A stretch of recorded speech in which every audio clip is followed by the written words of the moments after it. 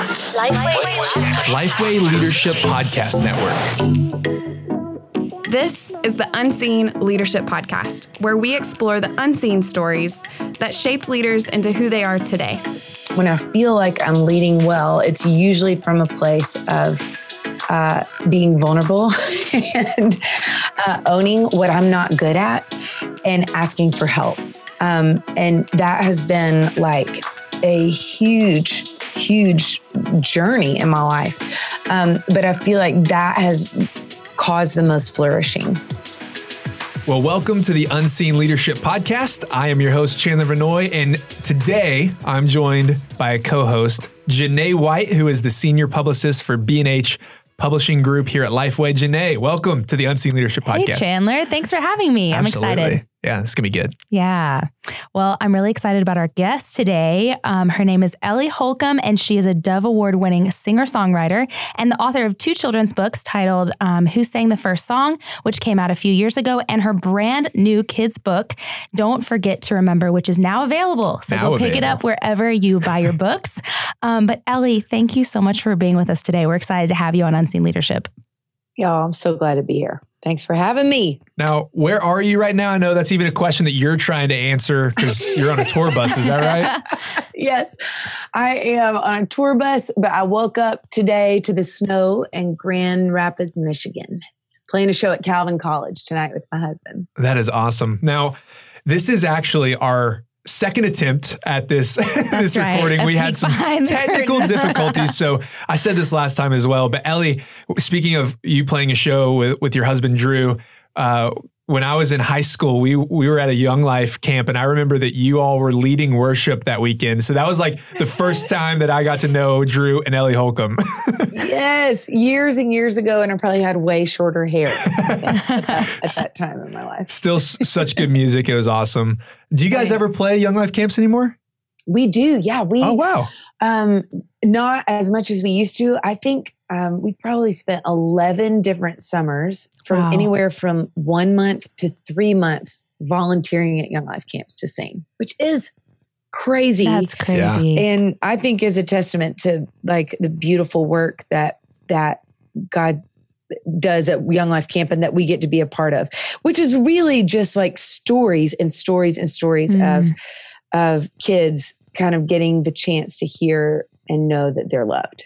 So, man, so cool. I love that ministry. Yeah, so cool. Well, let's hop in here. I know for both Janae and I, we listen to your music, and then also I also your book, Who Sang the First Song. That is one of our favorite children's books to give to first time parents. So it's a great book. So would love to hear if you can just walk us through a quick overview of how the Lord has worked in your life to lead you to where you are today. Yeah. So I love that you mentioned Young Life because I am a very reluctant musician. I did not think that this is what I would be doing with my life. I got my master's in education, and I taught both high school kids and then 8th graders in English language arts. And I swore that I would never marry a musician, which is hilarious. And I also swore that I would never marry my best guy friend in college, Drew Holcomb. And so I just like to say that I think God has a sense of humor because I married Drew, who was a musician and then became a musician myself. But the first thing that we did when I quit my teaching job to join Drew's band, which I thought was going to be like a year-long diversion. But I remember when I was making that decision, because I'd had my master's, I loved teaching. I was feeling really like alive and called to that. But when my husband Drew asked me if I would join his band, I think a friend of mine just said like, hey, I was just trying to figure out like, what's the right thing to do with my life? And I think sometimes when you're younger, just out of college or in college, you're like, what do I do? What do I do? And I think that we can do so many of things that we were made to do, which is, I think, love and serve other people well. And you can do that in so many different areas in your life. Like she was like, can you do what you know you're called to do, like as a teacher? And I was like, yeah. She was like, can you do that on the road as a musician? And the answer is yes. Like, she's like, so where's your heart? Like, what do you want to do? And I think at the end of the day, I was like, I think I'm going to always wonder what doing music was like. And we're young. and dumb. So I'm just going to, like take a year and do music. And here we are, 15 years later, almost still doing this music journey. And the first thing that we did when I packed up my classroom is we drove to a Young Life camp. Maybe it was the one that you were at. Let's just say it is. That makes the story so much better. That's right. But I will never forget. So our role at Young Life Camp, we were volunteering to be there. What our role is to play music throughout the week, and then just like songs for club, but then to also share our music. We play a concert one night a week, and I started writing music in college. I was like a bad version of Taylor Swift because my heart was getting broken all the time, and so I would sit in the stairwells and sing these songs so I wouldn't wake up my roommate. And inevitably, what would happen when I would sing these songs in college is I would look up and there would be girls lining the stairwell. Wow. And some of them would be not sober at all. A lot of them would be crying. And just because I played a song, people would sit down on those steps in the dorm and just start telling me their story. And I just thought, what in the world? So what I learned in college, even though I wasn't planning to do music, but what like captivated my heart a lot was that music is a bridge builder. And there's something about music that connects our stories to somebody else's story, even if it's really different. And so I was like, this is crazy. I love this. So I played songs in the stairwell all through college. A, because it sounds good in the stairwell, but B, because people would tell me their stories. So fast forward, almost 4 years later, I'm playing songs at a Young Life camp with my husband. And I remember calling my mom and my dad at the end of that week. And I just said, I'm firing on all cylinders. I'm pretty sure like God made me to do this. Because what I saw at Young Life Camp was that not only was I playing songs and they were connecting to other kids, so it was a bridge builder to hear other people's stories. But for me, it was a way to point people to the ultimate bridge builder, Jesus himself, who for me has connected me from like hopelessness to hope, and from death to life, and from being so alone to knowing that I'm never alone. And so for music to be sort of the conduit to kind of exchange stories, that like the most beautiful story that I know, the gospel, felt like I cannot believe that I get to do this. That's so cool. That's awesome. I love hearing that journey. And that gets a lot to I wanted to ask you about influence. And there's a quote that we talk about a lot on the podcast. It's from John Maxwell, and it says, leadership is influence, nothing more and nothing less. And you've influenced so many through your music, Ellie, like Chandler and I have already said. But I love hearing about how you were using your influence in the Young Life ministry and in your stairwell in your college dorm. And I would just love to hear a little bit more digging into that of what have you learned about leadership through your music, and what advice would you share with young leaders or artists who want to use music and art to influence others in the way that you have? I love that. Yeah, it's a great question. And I will answer that question by kind of picking up with that same story. So fast forward, I joined my husband's band, and we are in, bars and community colleges and rooms with not very many people in them for a lot of years, and a Volvo station mainly, Volvo station wagon mainly, driving to all of those different places. And I loved doing that. We had our first little girl, and she came on the road with us at 2 weeks. By the time she was 6 months, she'd been to 32 states and Canada. My goodness. By the time she was 6 months old. So we were just, this thing that we've been building together was really growing and taking off.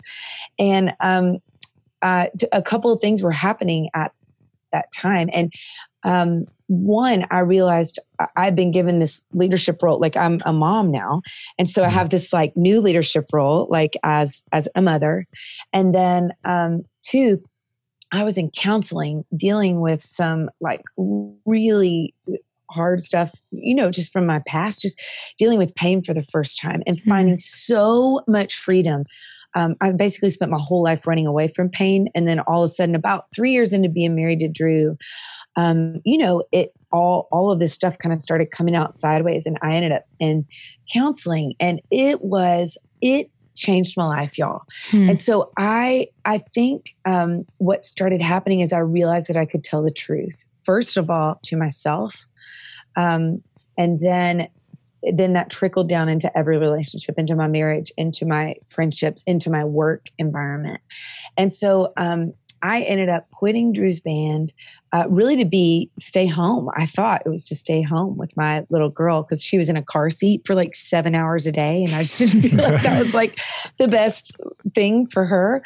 But that was a huge step of faith because we've kind of been building this thing. I kind of walked away from, if you think about building a business as a young leader, it makes absolutely no sense to like walk away from something as you're really starting to get traction. Like we got our first Europe tour and we were opening the last tour that I did, we were opening for this band Need to Breathe, and our platform was growing. But I think what was so important for me was, what I realized is I was trying to write all of this music and fit it into what Drew, my husband, was doing. And but I kept accidentally writing songs about Jesus. Like every time I'd sit down to write a song, I'd be like, oh shoot, this is like me working out my faith again. And I was memorizing scripture with a friend of mine at the time who battled depression. And that was like changing us, not changing our circumstances, but changing us from the inside out. And so I think there was this realization, and my husband, Drew, was like, hey, I just want you to know, like, I think you need to write what's coming out of you. Like, I think that you don't need to feel like you need to write for my band. I think you just need to be who you are and like lean into that. And I did not need his permission to do that. But for some reason that like set a fire under me. And I started writing songs like it was my job, even though it wasn't technically my job. I didn't think anyone was ever going to hear them. And so I think there was this, what I would say, like the most important thing that I've learned about leadership is I've never really seen myself as a leader. But what has been so important is for me to be who I am and not try to just be, it's just been a really like beautiful thing to like own my own story, to own my own pain, to stand up in that, and then to from that create. And so there's been, I would say like vulnerability has kind of led the way for that. And it's been really scary, but really, really beautiful. So I kind of accidentally started this whole other music career that was really born out of learning to be like the most authentic version of myself, which for me, I'm a 7 on the Enneagram. I hate pain. I hate conflict. And so, but I began to tell the truth to myself in my relationships, in my relationship with God. And then that just filtered into all of this music that I was writing. And I did a Kickstarter campaign, really to just fund a record. I just thought I was going to write. I thought I was supposed to be a stay-at-home mom, and then I was going to write songs for other people. But since this kind of invitation, because I was experiencing so much freedom from, I guess, this sense that I had to be good enough and love God and love other people enough, and that's really not the gospel at all. Like, God didn't come to make bad people good people. He came to make dead people alive people, and that's what I was experiencing. And so there was this kind of invitation, like, would you be willing to go be a mess in front of people and to share these songs that you've been writing to remind your own like weary, forgetful heart of the truth? And so, starting a career at the point where I had a young family and I knew we wanted to have more kids felt like the dumbest decision on the face of the and scary. But I am so thankful that I didn't let fear make that decision for me. I just felt like, okay, if I'm going to do this, like, and maybe God, if you want me to do this, you're going to have to make it really clear. And so we did this Kickstarter campaign, and I thought I was going to throw up before we hit play on it.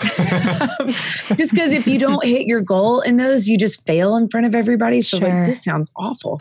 But I really did feel like the freedom that I was experiencing, I kind of wanted to share that I did want to share that with other people. And so it felt sort of like that Indiana Jones scene where, well, maybe younger people haven't seen that, but if you haven't seen it, you should go watch it because it's a great scene.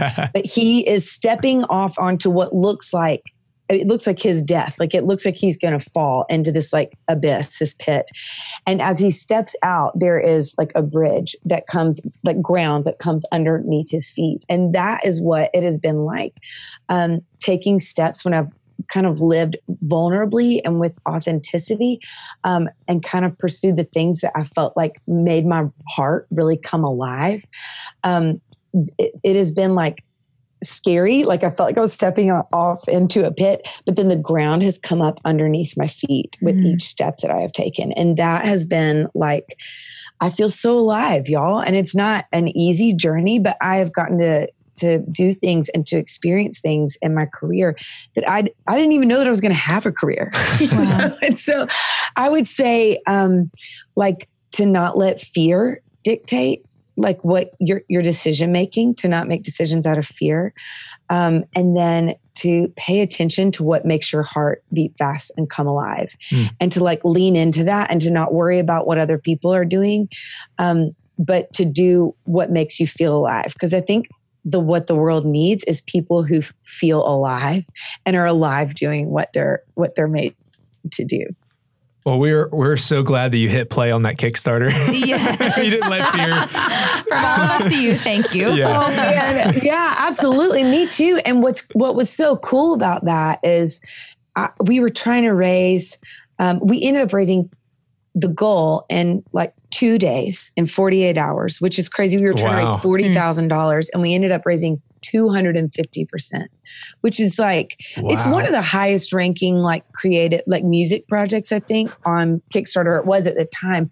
It was just an overwhelming, like, okay, I think I'm supposed to do this. And with that money, we were able to like hire a nanny. Cause I was like, how am I, like, I had never played a show, y'all, by myself. I had done 2 women's conferences, and that's how, anyway, that a friend of mine just asked me to come do, and I played not very long, you know? But every single song I played, all the women were like, do you have these recorded anywhere? And I'd never recorded any of my music. And so I ended up recording them, and like I made, remember when you could burn CDs? Yes. I'm so old, but you could burn CDs, and I would burn them on my computer and put them in a jewel case that I bought at Office Depot and put them in a brown paper bag with a sticker. And like, that's amazing. Told to people, like, it wasn't even on iTunes at first. But people kept calling me, and I was still on the road with Drew at the time when this was happening. People kept calling me or emailing me and saying, I want like 50 of these to give to all my friends for Christmas. So there was this sort of demand that was happening. Like people were like, please, can you share this with us? And so there was a sense of like, oh man, there's something about the music that I'm writing that I thought was just for me that's connecting with a lot more people than just me. And man, what an honor and a privilege to get to do that. That's so cool. Well, before we get to the next question, let's take a moment to hear from one of our sponsors. On this podcast, we hope to equip our listeners with the best resources to help churches thrive. So if you're looking at launching a thriving church in a rented venue, I encourage you to check out the team at Portable Church. Portable Church Industries equips churches meeting in alternative venues with total solutions so you can launch strong, be reproducible, and thrive in your communities. For over 25 years, they have partnered with church planners and multi-site leaders, mastering creative, intelligent, effective, portable church solutions. So you and your team stay focused on the things that matter, building disciples. See what this looks like by visiting portablechurch.com/Lifeway. Once again, that's portablechurch.com/Lifeway. Now, back to the podcast. So you were touching on this earlier about kind of the authenticity of writing and the creative process. When you're dreaming about like a project, what does that look like for you? Where do you get your inspiration? And really, can you just kind of walk us through your creative process? Sure. Yeah. For me, I am a deeply, I call myself a selfish writer because I am usually just, I guess because it started very, very much authentically this way. Yeah. I was writing songs for myself and for my friend that was like battling depression. And so that has just sort of continued to be the journey for me. Every record that I make, I'm always like, I always tell my management, I'm like, I may never make another one. I don't know. We'll just have to see. Because for me, I'm writing what I need to hear. And what my, like, I say this a lot, but like, I'm just very forgetful. And so, I write the truths that my forgetful and unbelieving and doubting heart wants to remember. And for some reason, the way that I am wired, when I sing, I believe. And so if I can sing something, there is something that sort of like, I don't know, helps truth sink deeper down into my soul. And so usually, like, I'm in the middle of, I'm writing for another full-length record right now. And so it's just looked like kind of being on the journey of life and walking through pain and sorrow and heartache and disappointment and joy. And I write my way through that. It's sort of, writing has been like my way of processing and coping. It's been a good counseling tool, honestly, for me. And so I kind of think I end up just preaching the truth to myself. And I think if this is good for my heart, then maybe it'll strike a chord with someone else's story. And I really felt like that, Ellie, when I listened to your album Red Sea Road, and I remember hearing you play that. I think it was at If Gathering. And just, I mean, even from what I'm hearing you say about preaching the truth to our soul and singing to our soul, and that reminds me so much of just that, how much that album resonated with me and the pain that you said you were walking through, but needing to know where that Red Sea Road is. So I loved that, what you did with that album specifically. And thank you. Yeah. And that's one thing we all know as humans, is pain. Right. And sorrow.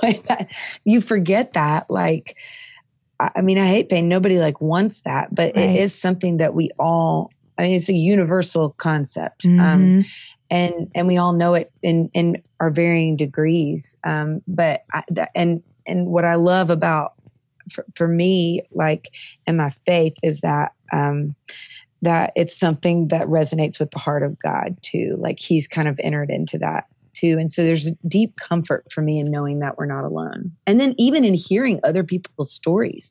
I mean, the signing lines, like if I'll do a line after a concert, I was not prepared after that record. I was going to be hearing a lot of stories of a lot of people who have experienced a lot of pain. And so it has been such an encouragement to know, like, none of us are alone in that. Yeah. And I love what you said, which is a great segue to your kids' book. You talked about that sometimes we just need to remember the truths that we know, and reminding ourselves to remember. And your new kids' book, which is available now, is Don't Forget to Remember, which we're so excited to partner with you on. And I'm just curious about going from writing these albums, from singing and touring with your husband. At what point did you realize you wanted to write a children's book? And how was that creative process similar and different from what you've described in your writing process? Yeah, so I am a hesitant children's book writer as well. And it's so amazing because I'm in the same vein of music. I'm like, oh, no, I don't think I'm going to do that. And then I'm like, no, I am. And I love it. So it has been a really, really beautiful process. The people, my team at B&H, really, they reached out to me and said, we think that you would, we think that you would be great at writing children's books. And I'm like, that is so sweet. I am not going to do that, but thank you for thinking of me. And thank you so much. I think we had 3 years of meetings. They would meet every year and just say, no, we actually really do think that you would like this. And so on the third meeting that we had, I was like, guys, this is so sweet. And I love children. I have children. And they're like, exactly. Just say what you want to say to them. And I'm like, well, I'm just really busy, actually. Like, my plate is pretty full, and this just isn't something, I don't know. I don't know. And so they said, this was such a great, and I love this idea, just even as like a young leader, like thinking of young leaders. They came to me 3 times, and then they said, why don't you just try? Like, there's no pressure. Like, we're not signing a deal or anything like that. You don't have to commit to anything, but just like, let's say Drew, your husband, goes out of town on a trip. You put the kids down, take a night and just jot some ideas down, send them to us. And if they're terrible, that'll be the end of the story. No more meetings every year. and so I did that one night, and I sat down, and I mean, I came alive. Like I just absolutely loved it. And I actually wrote my first children's book that most of it came out just that night as like an idea. And it has been a joy for this season of my life. I do have young children. And so it is very much in line with what I'm wanting them to, when I'm wanting to communicate with them. And they're my like little test audience. Did you like that? What'd you not like? Yeah. Did you like that? And really truthfully, I just thought this new book that I just wrote, I was just doing an interview earlier today and they're like, how do you have time to write another kid's book? And I was like, well, honestly, I did sign a 2-book deal. So I needed to write a second one because I committed to. It wasn't an option. But I'm so thankful that I did, that I signed a 2-book deal, because when I got down to it, at the end of the day, as a mom of young children, like it is so wonderful, but life is so full because I'm still working. I'm still doing this like career thing as well. And so, at the end of the days, a lot of days, I get to the end of the day and I'm like, okay, we kept everybody alive. Everybody's fed. I reminded them to be kind. We washed our hands before our meals. They held my hands in the parking lots. Like there's so much that you're communicating to them just about like living and existing, that at the end of the day, I'm like, did I tell them anything that I actually really want them to know? Like they're made on purpose and that they are loved by the God who made them, and that each of them are unique and they have gifts to share with the world. And I'm like, no, I am not usually communicating that throughout the days. And so, but at the end of the day, we always gather around and we sing and we pray and we read stories. And so I thought, man, if I could write a book that would help my own forgetful, weary heart and my kids' precious hearts remember what actually matters at the end of the day, I want to be a part of that. Like I want to make a book that could be like a campfire to gather around as a family at the end of the day, to warm our hearts by the light of God's love for us. And so that has been such a joy. I bet story time and the songs that you all sing at the Holcomb household is just awesome. It's on another level. Just record those. Yes. It'd be great. It's really fun. Well, and it's so funny. Writing for the kids is so different than my regular records because I just like, I would still forget to remember what's true. So I think if I can write it into a song, I can easily remember like 1,000 songs. And so what if for my kids, I could write the truth that I want them to know, the truth that God loves them, into songs? And what if those were the songs that got stuck in their heads? I'm like, that is like a great situation. So I would write a song, come home and sing it for the kids just once. And then if they were not singing it later that night or the next day or later that week, I would just think I need to do better. And so I would go back and try to write a melody that was more catchy so that they could remember it. So it's been a really fun process to have my test audience in my home. That's so neat. Well, we're going to move to the quick hitter questions here. And speaking of your busy schedule, what is your ideal daily routine? So what time do you wake up, get into the office of their tour bus? What does that look like for you? Yeah, every day is totally different. There's like not a lot of rhythm. But if I can get up just a little bit earlier than everybody else, and have a second to read and to journal, and sometimes that is like one sentence and a deep breath and a sip of coffee before my kids are awake. But that is like, that will set the tone for me better. Like my days when I do that, just give myself a little margin at the beginning of the day. That is better. Ideally, I would exercise in some way. I prefer walks outside or Pilates, or if I can get on a paddleboard, that is definitely preferable, but happens about 4 times a year. So I love being out on the water and out in creation. That is a very much like a fill my tank. And then take the kids to school. And if I'm in town about 3 days a week, I'm in co-writes with other writers, or I'm writing by myself. And doing interviews or meetings about 3 days a week. Come home, eat dinner, fix dinner. I love cooking, but don't always do that every day, to be honest. And then we do like the bedtime routine after playing outside or inside if it's bad weather. So we love at the end of the day singing and reading and then putting our kids to sleep. And then after that, usually my husband and I, we are not big TV watchers.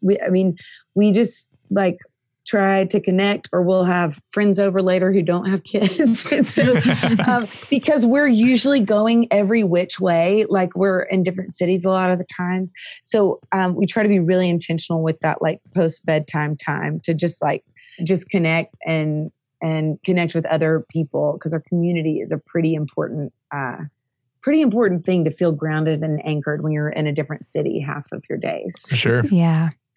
I love what you said about the beginning of the day, and then also at the end of the day, really being intentional about the margin and the balance and setting the tone for your morning, and then also thinking about the end of the day. I think that's really important. Yeah, it's very helpful. And so with as little rhythm and like sort of regular schedule that we have, those kind of things really, really do help. Yeah.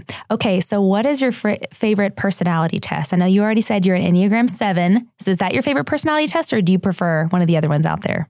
100% Enneagram. Yes. I can talk to you about it all day long. It has been transformative for me. And for our marriage, for my work relationships, understanding like my manager and how it's like transformed our working relationship. I think it is such a helpful tool. And I know it's not the end all be all, but I do love on the Enneagram that there's sort of like room for movement, and we kind of pull from different numbers and move towards different things in stress and in growth. And so I think it's so comprehensive, and even talking about the movement and room for maturity and what a healthy or average or unhealthy version of your number looks like is so important, and thinking about as you move through life and where you need to improve. It just takes into account so many other things for me. So totally. Well, and it's not just like, I'm just 7. That's what I do. It's like, well, okay, you can say that, but that's just an excuse.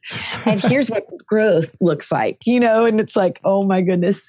Yeah. That is convicting and wonderful. Right. It's like when I first read, I think The Road Back to You was the first one that I read. And I knew that I'd found my number when I was like literally uncomfortable reading the words on the page of all the weaknesses. Right. The other ones, they're like, yeah, these are all your strengths and this is what you're so great at. And that can be a really helpful tool as well. But the Enneagram, man, it shows you your weaknesses and what you're motivated by that's not good. And it shows you how to get out of that and how to mature past that. So yeah, it's been a gift. It's been a gift to me in more ways than one. And understanding other people too, yourself, yes. But it's been so helpful to understand people who feel so different than you. Right. And you're like, oh my goodness. Right. They really are seeing the world through a different set of worldview or glasses or whatever. Yeah. So yeah, Janae loves the Enneagram. I do. So she could talk about this. I know. I was kind of hoping you'd say this. We should really have you back on and just like do a deep dive. Exactly. Do the whole Enneagram deal. And Chandler and I just found out that we are also the same number. We're both 3s. Both 3s. So I was confused for a while. I thought I was an 8. But those are apparently, you can like, those have overlap. Sure. Yeah. So if you haven't taken the Enneagram, go take it. Ellie, what's an unusual habit that helps you in your leadership? I love that y'all ask this question. I love it so much. And I would say to play, like not to play music, but like to play. We just talked about the 7 on the Enneagram. Sorry, I'm not trying to bring it back to that. But I think that I can get so focused on work and then my responsibilities as a mom that I forget to like create the margin and the space to just play. And anytime that I do that, whether it's just space to rest or I love reading, and to give myself, whether it's to read fiction or some other kind of like more like a self-help book, but just giving myself the space to do that. Anytime I do that, my capacity increases like tenfold to create, my capacity to lead. And so taking time to play is something that I'm actually trying to be way more intentional about this year. And I'm sort of testing out this concept. A friend of mine, who's a 2 on the Enneagram, which is a helper. She's always like doing things for everybody.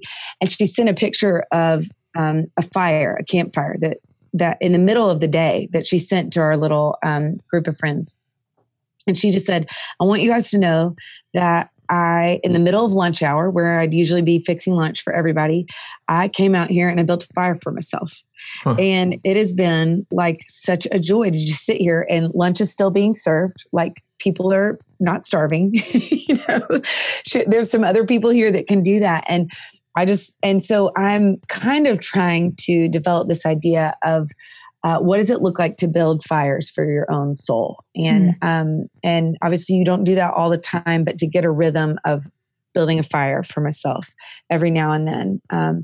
And every single time I do it so far, when I test it out, it has been amazing to see my capacity grow.